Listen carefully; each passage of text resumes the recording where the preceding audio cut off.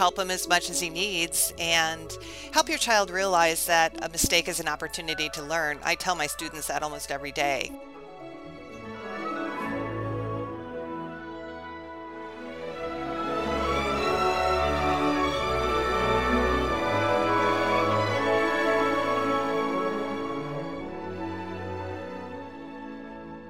Hello, and welcome to the Arts of Language podcast with Andrew Pudewa, founder of the Institute for Excellence in Writing, or as many like to say, IEW. My name is Julie Walker, and I'm honored to serve Andrew and IEW as the Director of Marketing. Our goal is to equip teachers and teaching parents with methods and materials which will aid them in training their students to become confident and competent communicators and thinkers.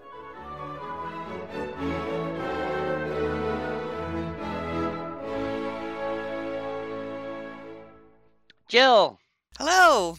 how are you? I was getting nervous that I was by myself for a while and I didn't know if I got knocked out. I am well. Well, this is our first one of the day, and so I think technically we're looking good. I'm sure if we don't look good, there's not much Michael can do about that. But if we don't sound good, he might tell us what to do. Welcome to everyone joining us for our Saturday virtual retreat here in the spring. It is a beautiful spring day here in Tulsa, Oklahoma. Well, I see we've got people from all over North America, and I guess in the high country. How you doing, Jill? I'm doing well. I'm actually in the Chicago area visiting my dad and borrowing his very fast internet here. I see in the chat that we have quite a few people that are wondering if we're even going to describe what the different disabilities are and so forth. So I wonder if we should start by kind of giving them an overview of what we plan to do today. Yes, that would be very good. I've got the number of questions here, and they are divided up so that the first section is kind of on the dyslexia, dysgraphia issues. Then I believe we have kind of the ADD, OCD kinds of issues, and then we have some with comprehension and probably some spectrum issues. Is that what you've got as well planned? Yes, very much so. And then I had a couple of ideas of overview. I think, first of all, we're not going to go into deeply what is dysgraphia, what is dyslexia. And, I bet if we talk to two different experts, we get completely different answers. But what we're trying to do today is to give you guys some practical advice of any special need. And I tend to find the labels aren't terribly helpful. You could be told that you have diabetes, but there's a gazillion things that you can do to help it depending on what level you're at. So I think we'll be looking more into just practical advice. And the other thing I thought of when I was looking through the questions, I suspect our answers are going to keep repeating two things. One is my favorite saying of yours, Andrew, that I tell parents almost daily: you cannot help your child too much. And so we're going to be talking about how you can help your child. And the other is my favorite truism from Anna Ingham: a mistake is an opportunity to learn. And I think between those two, you can pretty much deal with just about any special need. Excellent. Very good introduction. So let's just jump in to some of the questions here. My son is 8. I've not had an official dyslexia evaluation, although I expect and suspect he has it. Would you recommend an official evaluation? If he does have dyslexia, would you recommend that I tell him? Well, you and I both have children. You more than one. I have one real serious one that didn't read until quite later and had issues with the dyslexia, reading and writing. What would your quick answer for that one be? We'll compare it with mine. Okay, I have 8 children and 6 of them had learning difficulties. Only 2 of them found learning easy. So I never had any of them tested, and I'm not sure testing would have really helped me because, from working with them on a daily basis, I knew exactly what their problems were. And, a label such as dyslexia or dysgraphia or dyscalculia, which I suspect all of them had, along with auditory processing disorder, simply because she couldn't understand what I told her. That would have given me a label, but it didn't really give me any answers for how to help them. So, if your child is having trouble learning to read, diagnosis of dyslexia won't necessarily help you know how to help them read. It'll just reinforce, yeah, you got a problem. But many of the things that we're going to explain today are things that will work to help any child learn how to read, learning disorder or not. Let me add to that. I agree with Jill. A diagnosis generally doesn't help you solve your problems. And often the people who do diagnose learning issues, learning disabilities, don't really know how to tell you what to do about it. I think there's two cases where it could be useful. My son was pretty much oblivious until he was around 10, at which point he noticed that other children his age could read, other boys in particular could read, and he couldn't. So he started to think himself stupid, and that was when my wife finally kind of broke down one day and went to dyslexia.com. And one of the first pages you see there is a list of all the really brilliant, great inventors and important people who've contributed so much who were dyslexic. So the idea is okay, this is a different way of seeing the world, not something that brands you as stupid. So I think that was good because at a certain point, the child needs to be able to understand what's going on. At 8, I don't know.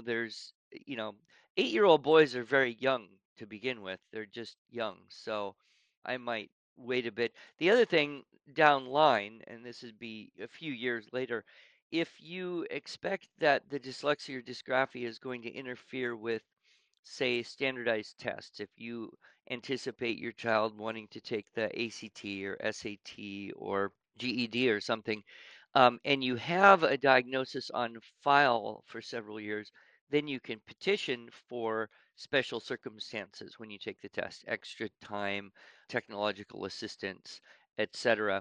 But you don't need a decade ahead. A few years will be fine. And so having that as some kind of official record might be helpful. I know when my son applied to the university, we were able to show that, and I think they, accommodated for that on the ACT scores perhaps a little bit. He had no problem getting in. He had no problem doing very well when he got in, even though he didn't read a book till he's 12 years old. So, Jill, question number 3. What can you do if you suspect that your child may have a special need but aren't sure? That's kind of like, what do you do if you suspect there's sugar in your candy bar and aren't sure? I don't know. Yeah, I think that's where help him as much as he needs and help your child realize that a mistake is an opportunity to learn. I tell my students that almost every day. When they don't do well on a test or when they hand me an essay that needs a ton of work, hey, a mistake's an opportunity to learn. How can I help you if, you don't have a mistake to start with? And if you don't have any mistakes, you're done. I don't need to help you anymore. So, and coming alongside and helping your student. I think we are all poisoned by our own educational experience in public school where, I was in a classroom with 30 other students, and if I needed help, oftentimes a teacher, sad to say, would kind of frown and, you don't understand this? I've got to help you with this. Pretty soon I just stopped asking for help or, sought it at home. And, of course, my parents didn't understand the assignment, so that was difficult too. So anytime a child asks, of course, I'll come alongside. And for moms of homeschoolers, our children will not ask. And I tend, I'll go up to my kids, how's your schoolwork going today? They say, fine. And I'm more than happy to leave because, hot diggity dog, I don't have to do anything. But instead, coming alongside, show me what you're doing. And, giving them an opportunity to show me where they might be stuck, and then coming alongside and doing the project with them. And that's perfectly okay. With my dyslexic students, most of our writing and our math and everything else is a group project between the two of us. Still to this day, they cannot do a math lesson with me sitting beside them, giving them courage, if nothing else.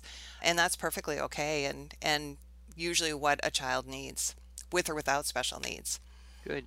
I want to mention also that the book, The Gift of Dyslexia, was very helpful for us because we could read it and see, yes, this very much describes our son. It was written by Ron Davis. He was a dyslexic autistic adult who taught himself to read as an adult because he figured out what was going on with his brain and his eyes, and he managed to develop some very clever accommodation techniques. And so that was a very, very helpful book. Also, Susan Barton with the Barton Reading Method, she has some very good solutions. There's an article on our website at IEW.com that I wrote, just it's thoughts on dyslexia. It's short, it's maybe 1,200, 1,500 words. Might also be helpful for those of you who are dealing with dyslexia. This question kind of intrigues me, Jill. She says, talking to me, I'm sure, I know you're a fan of the Suzuki method of learning that depends heavily on memorization. Classical conversations also uses a lot of memorization, especially in the early years. What suggestions do you have for the parents of children with dyslexia who by nature find memorization especially challenging? Now, my son had a phenomenal auditory memory. So as long as he didn't have to look at something, he could hear it just once or twice and remember very easily. So in his case, auditory memory was easy, but I know that isn't true for all kids that have dyslexic issues. What was your, how would you chime in on this one?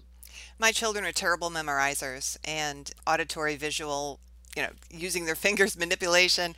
And I was the same way as a child. And it always depressed me when people said, oh, you should have your children memorize all these things when they're young because it's easy for young children to memorize. And it never was for me, and it never was for my children. So I felt, like a failure right from the start. So knowing that my children struggle with memory, we do keep working on it, but it's painful. Poems are easier. So the poetry memorization is really helpful because the rhyming helps. But to memorize math facts or Bible verses or things like that is just painstaking and requires a lot more repetitions. Anna Ingham said it takes 50 repetitions for someone to remember something. I think for dyslexics or some children, it's more like 250 or 1,000 repetitions. So what I did, for instance, for math facts, I provided a times chart for my children to use during the early years. So, they had free access to that with the hope that they would eventually learn them. And of course, the little tricks, there's tricks for some of the numbers to memorize the facts. My personal problem was 7 times 8, and I finally learned 5, 6, 7, 8. 56 is 70 is 7 times 8.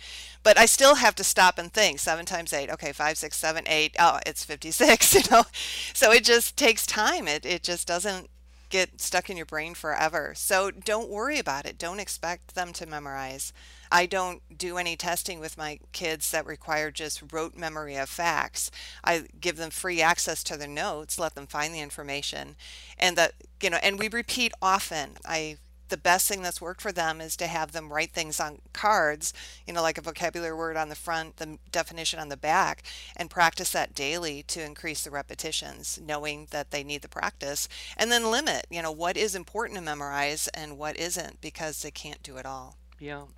Well, Christy has posted a little question I think is relevant here, and you probably have some good experience. She says, how do you keep emotions out, I assume out of the problem, out of the experience, when they don't know things? It's hard not to reveal frustration. So, actually, reading that now, I'm thinking maybe it's Christy, the mom, wanting to keep her emotions out. Maybe her frustration is more than the kids when they don't know things. But you want to make a comment for Christy and all the other moms who just kind of, what do you do? You say, oh, what's wrong? How come? Can you just get it? I remember my son was looking at the word the, right? Just THE. He's 10 years old. He's seen it 1,000 times. And he's like, tuh, tuh, I don't know. I'm like, it's the, you've seen it 1,000 times. How do you deal with that, Joel? Yeah, we've all had our below our top day. Mine was my daughter was not reading, and I finally got the book Little Bear, and we're going to read this every day out loud until you can read it fluently. 2 weeks, mind you, of reading this book. She's sounding out here for the 9 millionth time. Yes, it's a magic E word, blah, blah, blah, blah. She stops and says, Mom, we've seen this word before. Oh, so you think the words on the page change every day? I mean, what's wrong with you? Toss the book, go out and play, I'm done. So you're going to have emotions, and Learning to laugh, I think, is the most helpful. That, I mean, and the other thing, I don't know who told me this, but you cannot assign motive. I mean, you and I both with our kids have, are you just trying to drive me nuts today or what? Whereas really, for the most part, children are trying to please us. They are trying to do the right thing. They just are lost and they need more help. Clearly, my daughter needed more help for realizing that the words on the page don't change from day to day, and I needed to come up with another way to help her learn the words because what we were doing wasn't working. So, yeah, and send them away when you're at the end of your rope. You do not have to finish the lesson. I think that's the most important. You're both done. So you don't have to finish the lesson. You can pick it up again the next day after you have calmed down and everything. And keeping your lessons short so that you do have time to relax because it is exhausting. And the other thing I think is you feel guilt is, okay, we're spending an hour learning the word the, and we have 400 other things we have to do today. How am I going to get it all done? You don't.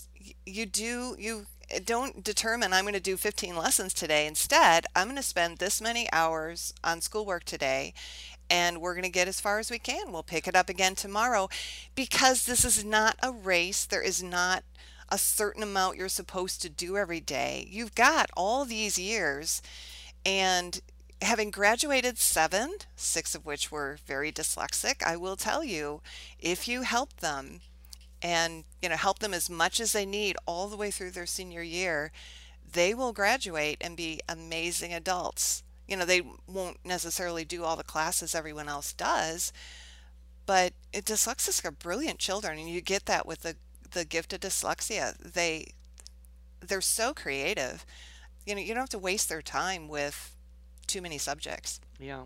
And they see the world differently and see things that probably I, or maybe you and I, or a lot of people just would never see, which is why often the great inventors and architects and Thomas Edison and Ansel Adams and probably Einstein, and they could see patterns and think three-dimensionally in remarkable ways. So also I think reminding the kids that yeah, there's this is hard for you, but there's other things you do so well, so much better, things that other people can't do. I like this question here, Jill, because it is specific, and you have been doing IEW for about as long as I've had IEW going. We've been in partnership for, I don't know, coming on 20 years pretty soon here. What types of modifications did you find with the structure and style writing program that were helpful for your students? Thinking the process through. There's the reading, there's the choosing keywords, there's the copying keywords, there's the telling back from the keywords, there's putting the keywords into sentences, there's getting those sentences in some kind of written format, and then there's moving through the units. So how might you advise parents who want to be sure the IEW works as well as it can for their dyslexic kids? Yeah, first is do every assignment with your child, make it a group project. I'm thinking of my daughter who was my worst dyslexic. She didn't read until she was 12. She's the one I wrote Pal for because I was stumped on how to teach her to read. And we did all our writing projects together all the way through high school. She's a senior this year. She wrote her very first essay, start to finish, pretty much by herself just last month, and she's graduating in a month. So it's a hot diggity dog. We made it. But she needed my sit down help with her. When she was little, I would read the source text. We would choose the keywords together. I would write the outline. I'd read the outline to her. She had a hard time starting sentences, so I would start the sentence for her. And we played with the dress ups together. She didn't really have a dress up checklist until she was middle school at the earliest. And every writing project we did together. When she got into high school, starting with her sophomore year, a teacher joined our co-op that taught church history and Shakespeare, two classes, both of which required essays every 3 weeks. That really held our feet to the fire because if she were my own student, let's just skip the essay because it's a lot of work. But sitting down with her, wrestling through, how are we going to outline this? What are we going to say? What are we going to do? was really a delight because I got to know my daughter so well and discovered is has strong analytical skills. She just needed help putting them in words. So we worked through it, and I lamented, is this girl ever going to be able to write an essay on her own? And this last one, aside from a few comma errors, it was beautifully done. So I'm astounded that, again, you cannot help your child too much because handwriting and spelling and reading and all those things are completely different brain functions. The more you can do that for your child, so all they have to do is the composition helps. So even with my high school student, I do the scribing, and so she can put all her energy into the thinking. That's the most helpful, scribing for your child and coming alongside and giving them courage because they're terrified and think, I can't do this. But by asking them questions. And then, of course, I never quite get to what you suggest, which I think would be better. Ask them, what question should you be asking yourself right now to help move forward? I think that is crucial to help them. Okay, what process are you going to follow? What's the first thing you're going to do? How are you going to get started on this? What questions can you ask your brain so that they start to internalize how to do this? I see this question here, and I wanted to answer it myself because I think we always have to keep hope. It is very easy to get frustrated, even fearful, filled with self doubt, having evil conversations at night with your spouse. I'm failing this child. Should we put him in an institution? What do we do? And the question here is, with dysgraphia, is there an age or stage in a child's life where they begin to overcome it as their bodies' brains naturally catch up with each other? Or is this a lifelong struggle? The answer is yes and yes. There is an age at which they gain some willpower. Usually, I've noticed, certainly with a lot of boys, many girls, this happens around puberty. They just get this inner strength, this will that kind of rises up, and they can bring that and exercise it and kind of force their brain and eyes to do things that they could not previously do. So I've met many men. I could name 5 men, all with advanced master's or doctoral level degrees, who didn't read a book until they were teenagers. That is not that uncommon. It's obviously frustrating, especially, if you're in a school and the school is all obsessed with the fact that you can't read is making it impossible for you to take tests, which brings down their scores, which makes them all look horrible, et cetera, et cetera. But it is not all that rare where you meet an adult who said, yeah, I couldn't really read till I was a teenager. I noticed this with my son, and I've noticed it in other people's children. So there is hope with a young child, 8, 9, even 10, even 11, that in the very near future there will be a physiological change that will give them a lot of inner strength and power and will and determination. That may come out sometimes in ways you're not particularly thrilled about dealing with, but it does allow them to exercise that will over their neurology. However, the other question, the answer is also yes. It is a gift that keeps on giving. It is a way of seeing. It is probably something that my son always has to double check everything because his first glance, is it a 13 or a 31? He's got to actually be sure, and that just takes more time and more energy. So there's kind of a need for a more constant output of energy when you do that. Now, he has one advantage in that he never read lousy books as a kid. He never read drivel. He only listened to good and great books being read to him, good books, great books on an iPod. So his language database is very, very extensive. In fact, in a way, you could call him the most literate of all the children because he's listened to more books than probably all his sisters have ever read combined. And all that listening is so helpful to build up that language database. But he's an adult and certain things come along and he'll be like, oh, okay, redo, got to get that right. Spelling is always tough. And that's okay. We all have things that are easier for us and harder for us. So do you want to add anything under that, Jill? And we need to probably move on to the next area of questions. Yeah. Well, I think this little bit of hope will help. My firstborn dyslexic ended up going to college. She's a computer design, graduated, is doing amazing in that job. When she entered college, her professors were telling she was writing like a graduate student. Same thing, listening to books helped her tremendously. I have a son who didn't go to college. He ended up doing videography. He's got a insanely popular YouTube channel. He's known all over the world, and he just knows before he posts anything online, he's got to run it through somebody for spelling. So, they, as you said, they learn what their difficulties are, they learn to overcome, and then they use their incredible gifts and become creative in what they do. Yeah. This next slide, I wanted to address this question with you. I have a 6-year-old son with apraxia of speech, sensory processing disorder, and developmental coordination disorder. Well, that's a mouthful. He will be in grade 1 next year. That has a significant connotation. He is unable to recognize all the alphabet and their sounds right now. He can write his name and copies words that are already written for him, but is unable to do it himself. He is reading, but he is not sounding out the words. He is recognizing them after the book is read to him. What reading writing program do you recommend and what level to start? Let me address a couple things and then turn it over to you. First of all, 6-year-old boys are very young. I would call them pretty much all not quite cooked yet.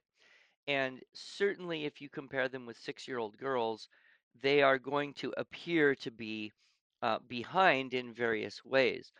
You who asked this question have obviously been to specialists to gain this particular diagnosis. And again, that's a frustrating thing because they'll give you all these labels, but not tell you what to do. And so I wouldn't obsess or be terribly concerned with these labels. What they basically mean is there's brain injury. But the truth is, every child is brain injured. It's just a question of location and degree, because on one end of the spectrum, you have neurologically flawless, and on the other hand, you have comatose. So everybody's somewhere in between. One thing I would probably refer you to is the Family Hope Center. That's all one word, familyhopecenter.org. You can read a whole lot on their website. Matthew and Carol Newell are old, good friends of mine. We worked together at the Institutes for the Achievement of Human Potential back in the 90s, 80s. I'm sorry, gosh, I'm getting old. And we also sell a product of Matthew doing a several hour talk on understanding child brain development. So I would recommend you get that and watch it, or you go to the Family Hope Center website and read as much as you can, because there are things that you can do to improve brain function that have nothing to do with a reading or writing program. And if you were to spend, a year doing a good neurological development program and just kind of put all the academic kind of stuff on hold, you'd probably see a very good catch up degree. So check that out, please. The next thing I would say is please be, and this is for everyone, but please be thoughtful when you say your children are in a certain grade. One of the great benefits if you are homeschooling is that you do not have to believe in grades. Grades are a very artificial, progressive, modern, dysfunctional, harmful construction that don't mean anything except approximate age. So once upon a time, maybe 100, 150 years ago, when there were one-room schoolhouses and there was curriculum, and you had to actually pass third grade to go to fourth grade, then grade meant that you had learned something. But now it doesn't mean anything anywhere in any school except that you were born between certain months of a certain year. So I have encouraged parents like you, and I have tried very hard to do this in our family. Just don't talk grades. Don't say, I have a son in grade 1. Say, I have a 6-year-old, I have an 8-year-old. This is what we do. This is where we are. As soon as you say grade 1, it brings up a whole lot of potentially evil needs to compare your children with other children of approximately the same age. And that only results in bad things. When you compare kids, it's like comparing yourself with other humans. You're either going to become prideful or vain, prideful and vain, or discouraged and frustrated and bitter.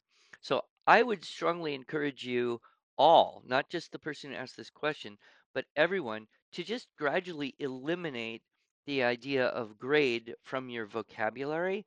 And if you're forced to use that because, you go to a church and they have Sunday school and it's grade 4 Sunday school, okay, suffer that if you have to, but don't feel that a student is in a particular grade. Instead, say, how old is this child? What are their strengths? What are the areas we need to work on? And what is the next best thing to do? The only thing that matters is that children are making progress in relation to themselves, not where they are in a certain skill or knowledge set compared to other children. I hope that's clear. I mean, if there's one thing I wish I could just put into everyone's mind is a freedom, a disconnection. Do not buy in to the way the world talks about grades and curriculum. Do you want to add and maybe comment on the last part of her question? What reading writing program do you recommend? Well, first of all, I want to encourage her. He's recognizing words after the book is read to him. Man, that sounds like your son. Read anything to so read aloud to this kid tons because clearly that's how he's taking in information. And don't worry about him reading. As you said, he's very young. I would certainly start with PAL. Get the primary arts of language, reading and writing, get them both. It's designed that you can go through it as slowly or as rapidly as your child is ready for. It's full of games. It'll help with his apraxia, which, is difficulty speaking, whether it's actual speaking or coming up with words to speak. I'm not quite sure what that diagnosis gives you, but as he learns the little poems that are in there, that gives him the words to say. My daughter really struggled with speech, with pronouncing sounds, and as we went through the phonics and she had to orally tell me the sounds of these letters, that corrected much of her speech.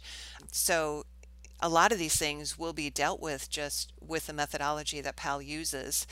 And don't stop reading aloud to him ever.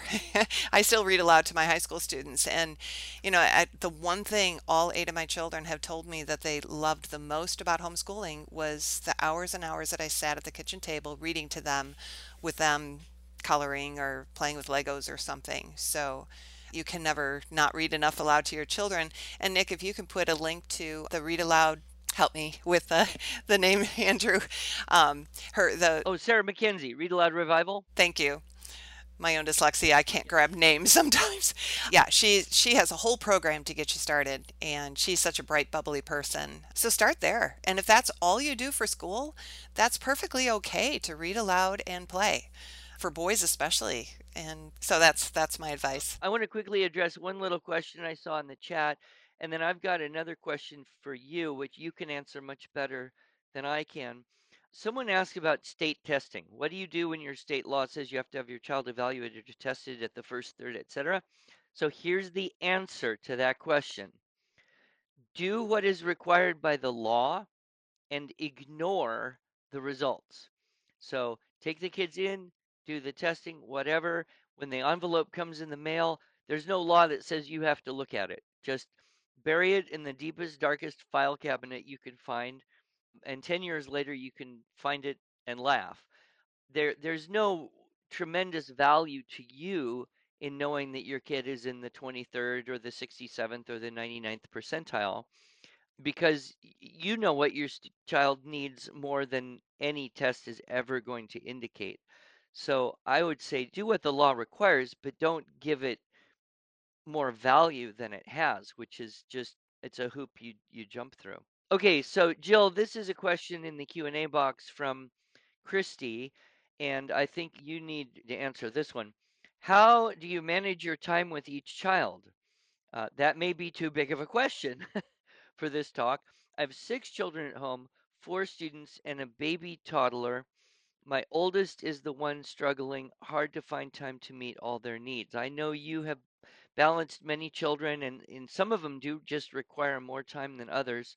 I will say, if my wife were here, she'd be better to answer this than I would. But why don't you go for a couple minutes and tell her how you balance the complexity of kids at home, some of whom had a lot of needs. Yeah, you don't try to do everything, simplify.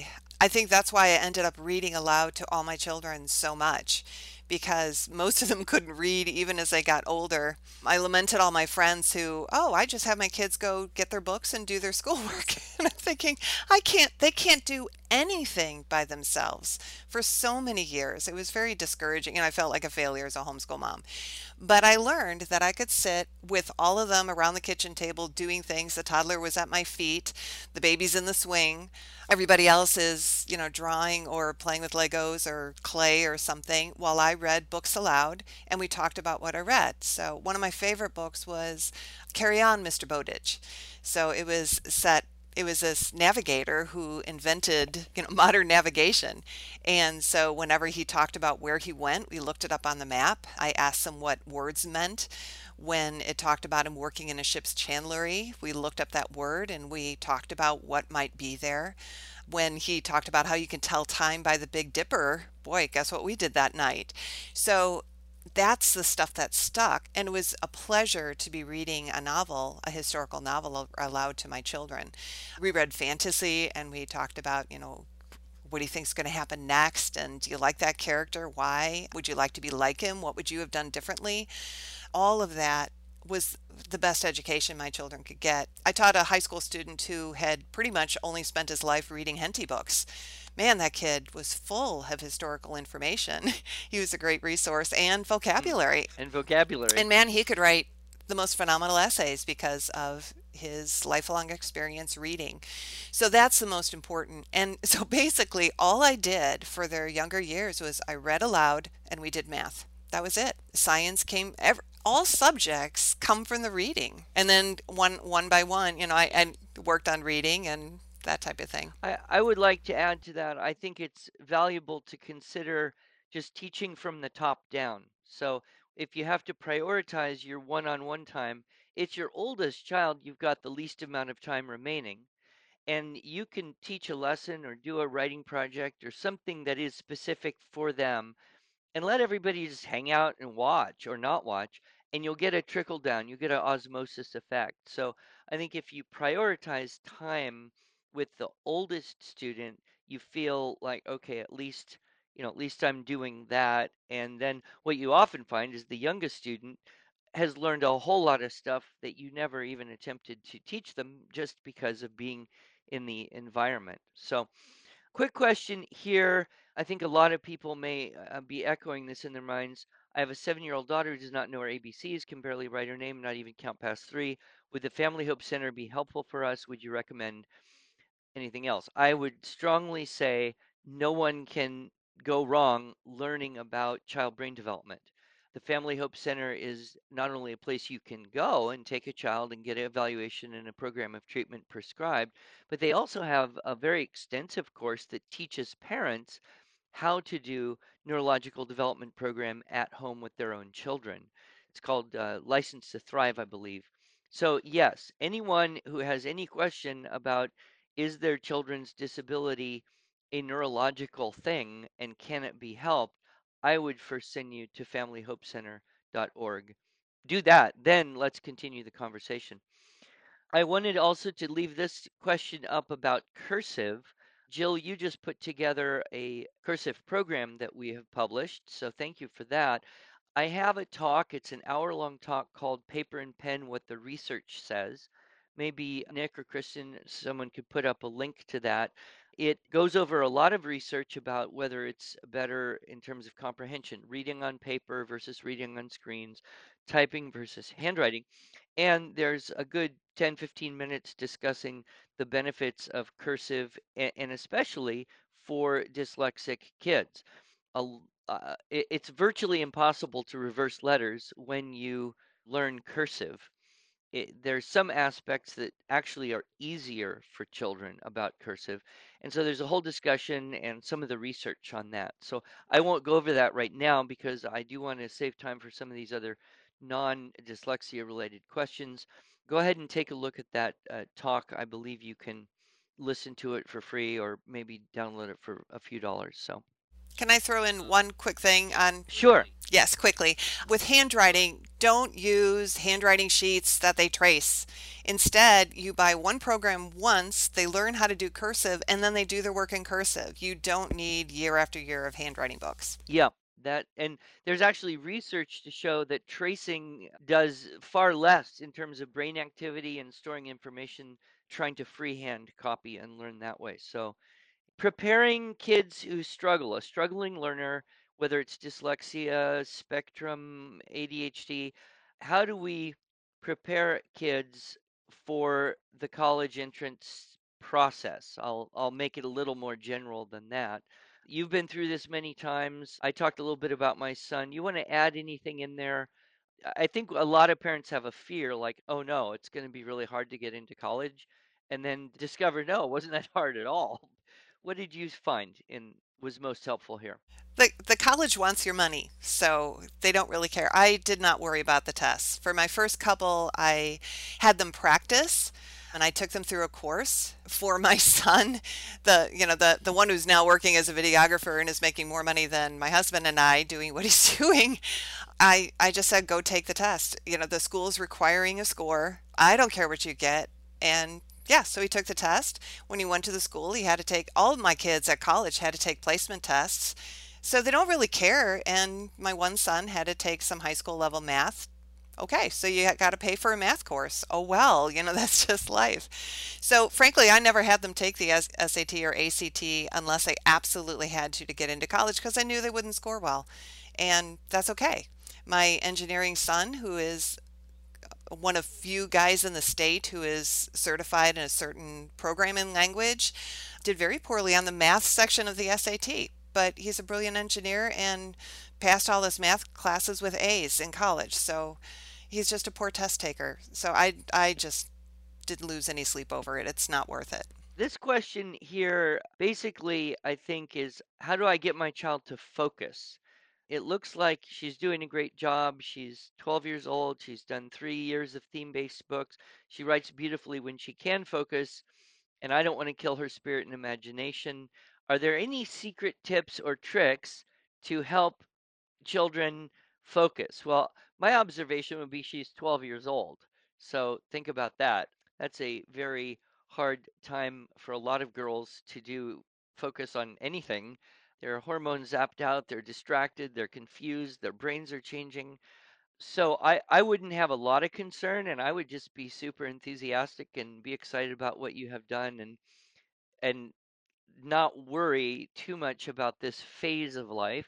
Jill, you'd probably second that and maybe add in, do you have any secret tip or tricks to help kids focus? Come alongside and be excited.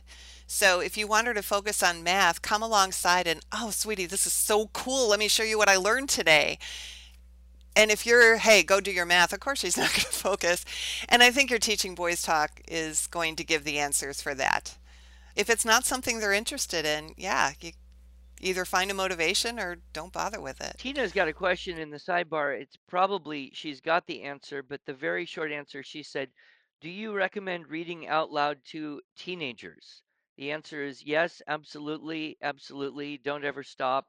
My friend Andrew Kern, someone asked him, when do you stop reading out loud to kids? And he said, well, my father was reading out loud to me 2 weeks before he died at 70 something years old. So you can never go wrong by reading out loud.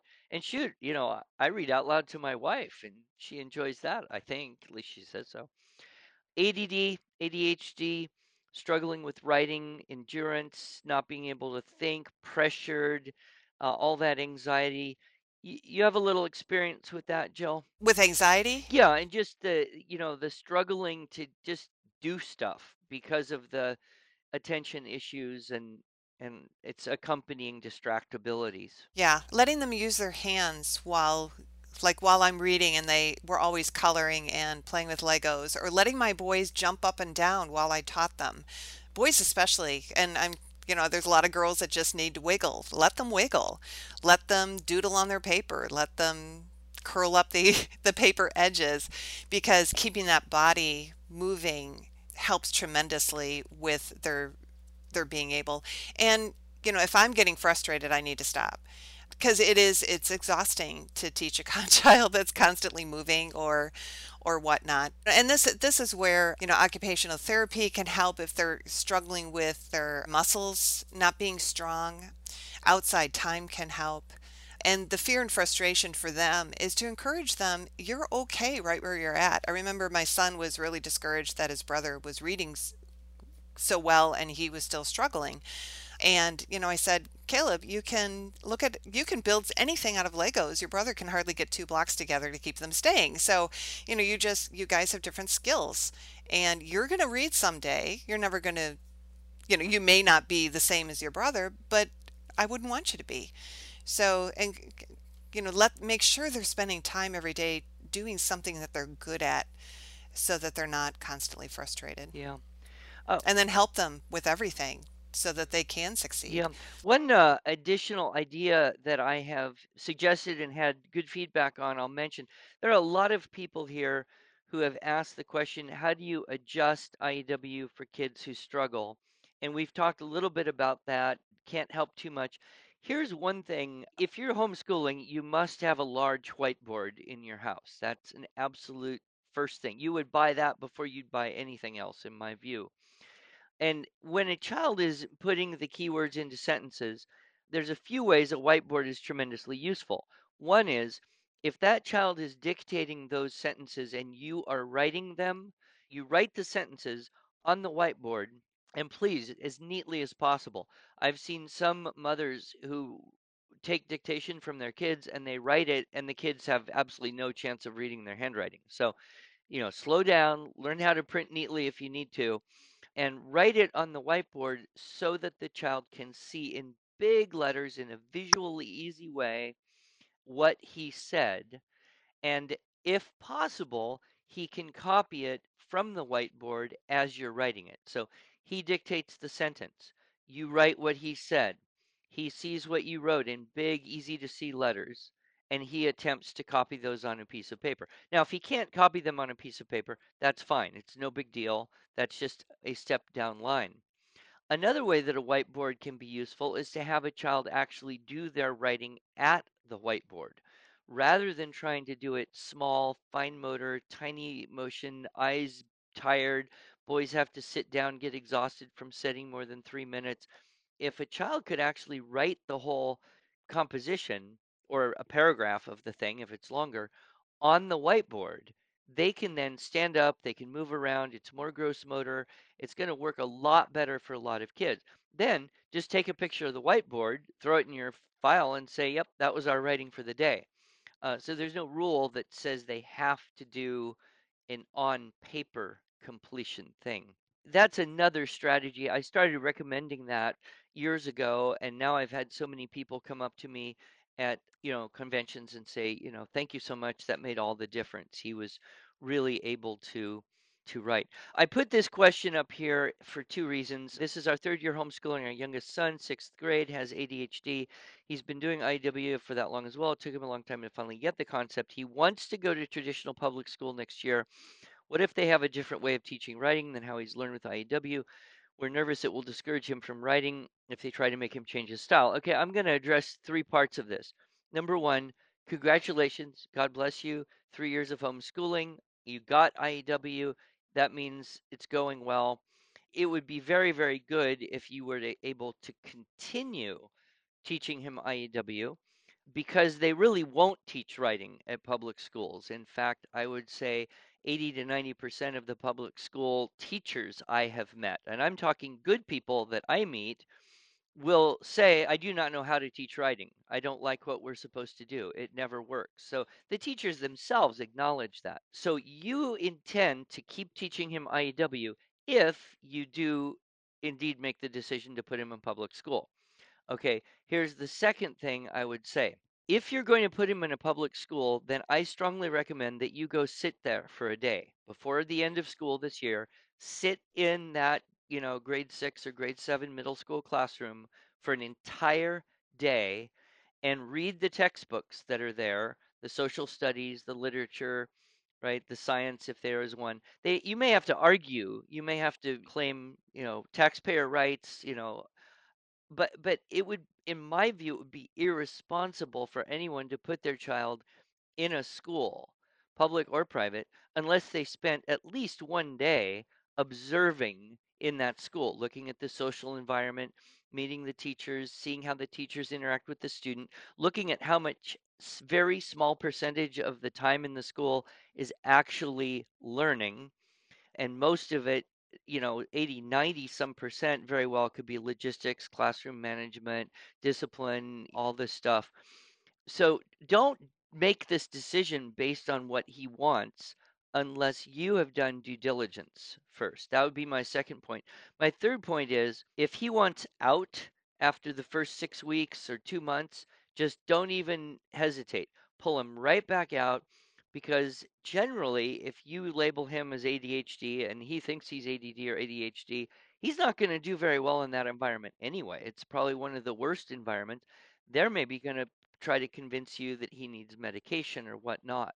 So, this question gives me a very strong, intense desire to have a long, long talk with you, but I've tried to summarize this in those 3 points, which is you're going to end up teaching him everything anyway because the schools don't do it, especially in writing, but probably in math and everything else. Every time I put my kid in a school, I end up realizing I have to teach them everything anyway. Don't go do it unless you do due diligence. And if he says, I want out, don't hesitate. Pull him right back out and go back to normal life. Okay, Jill, we are coming to the top of the hour. Do you have any comments for language processing disabilities? This would be not in the dysgraphia dyslexia, but even into the auditory processing, even into the recall function. Kids who know stuff, but they just can't find the words, or they hear things out of order. There are a lot of questions in this whole area. Any quick thoughts or directions for folks with that? Again, whether or not it's expressive or they're not taking in the information, help them as much as possible. If they're having trouble understanding things, one of my daughters couldn't understand any novel we read aloud. I had to stop every sentence and explain what was going on, draw pictures, that type of thing. If they're having trouble creating sentences, which that same daughter also struggled with, help them start when they're writing, help them start their sentences. And lots of questionings. You just have to keep poking around it to help them find what they're thinking and then help them put it into words. Time consuming, but taking a little bit of time every day to help them with whatever version they're struggling with is key. Also, there's also the case where kids, they decode just fine. They don't have a problem saying what the words are, but when you ask them, well, what did you read? They have no idea. The comprehension is just not there. Any quick tips for building that auditory comprehension in kids like that? Yeah, again, reading aloud to them and explaining things as you go. If you're reading a book that the water is splashing over the waves, where is this person? I don't know. Well, there's water splashing splashing over the deck. They must be on a ship. I mean, you have to make the connections. They're not going to make them like you and I would. A series of unfortunate events was a gift. That was the first book my daughter could actually tell me the plot. And it's a gift because it's 13 books with the same characters, essentially the same plot. And what's funny to me, now in this situation, this word would mean this, but in our dour situation, it means this. Well, that was a gift to my Yes, child because she had he's no brilliant. clue of the connotation of words. And so because out of fun, everything was explained. She loved those books, and that finally, oh, that's how books work. Another series, Hank the Cowdog.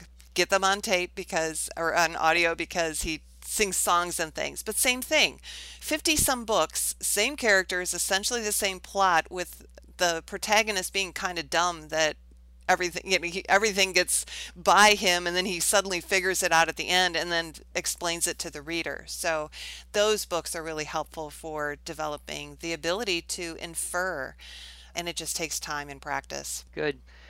There were quite a number of questions. People had, various certain circumstances, usually a child that they perceived as being behind in some way in writing.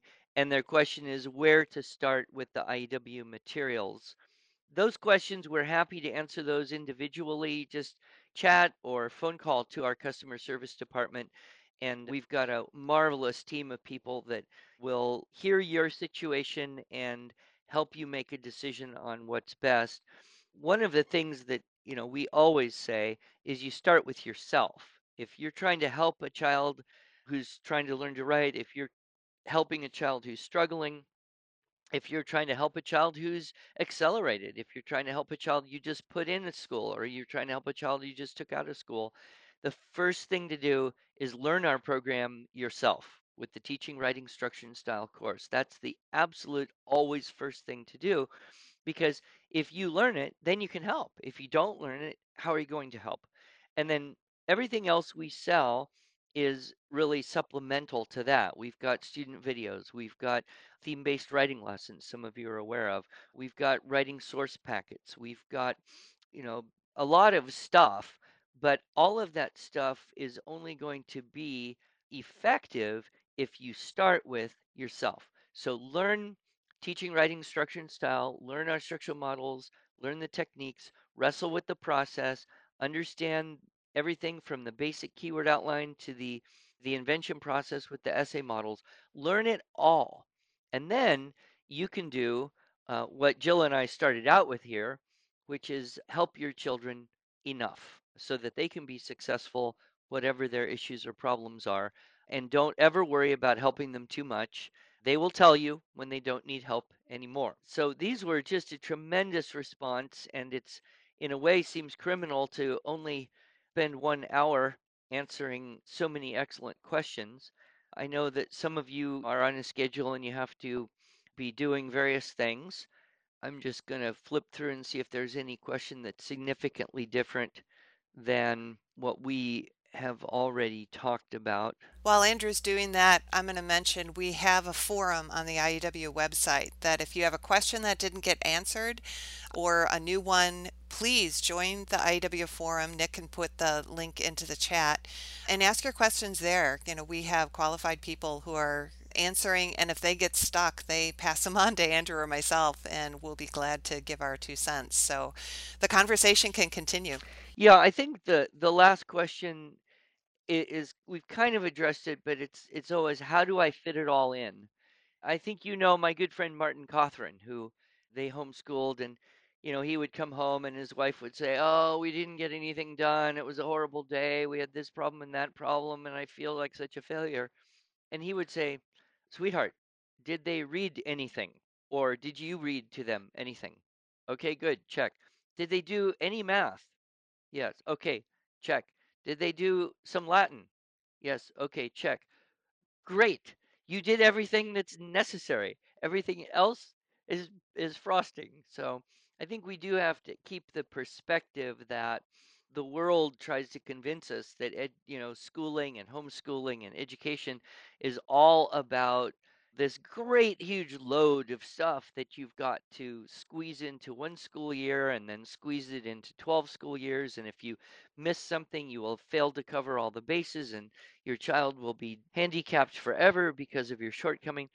Let me just remind everyone, schools do not cover all the bases.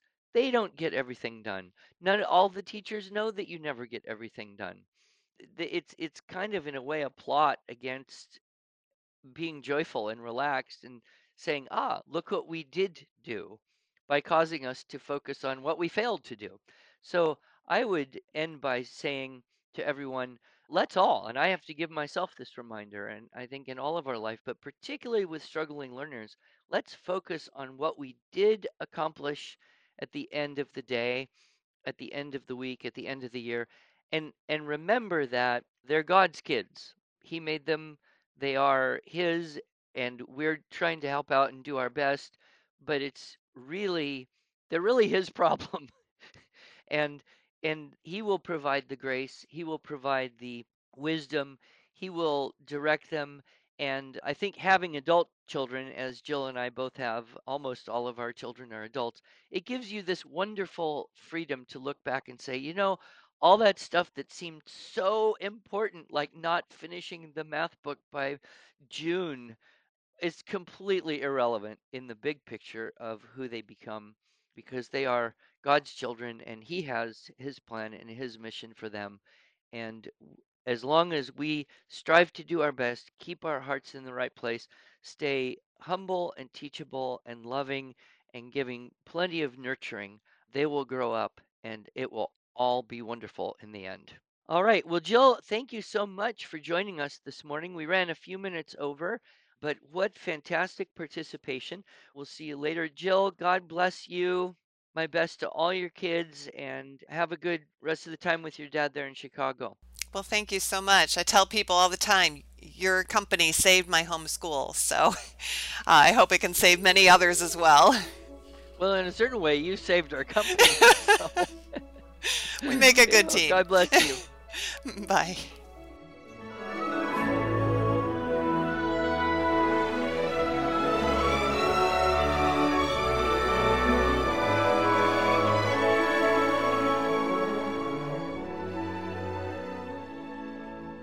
Thanks so much for joining us. If you enjoyed this episode and want to hear more, you can subscribe to this podcast in iTunes, Google Play, or Stitcher, or just visit us each week at iew.com/podcasts.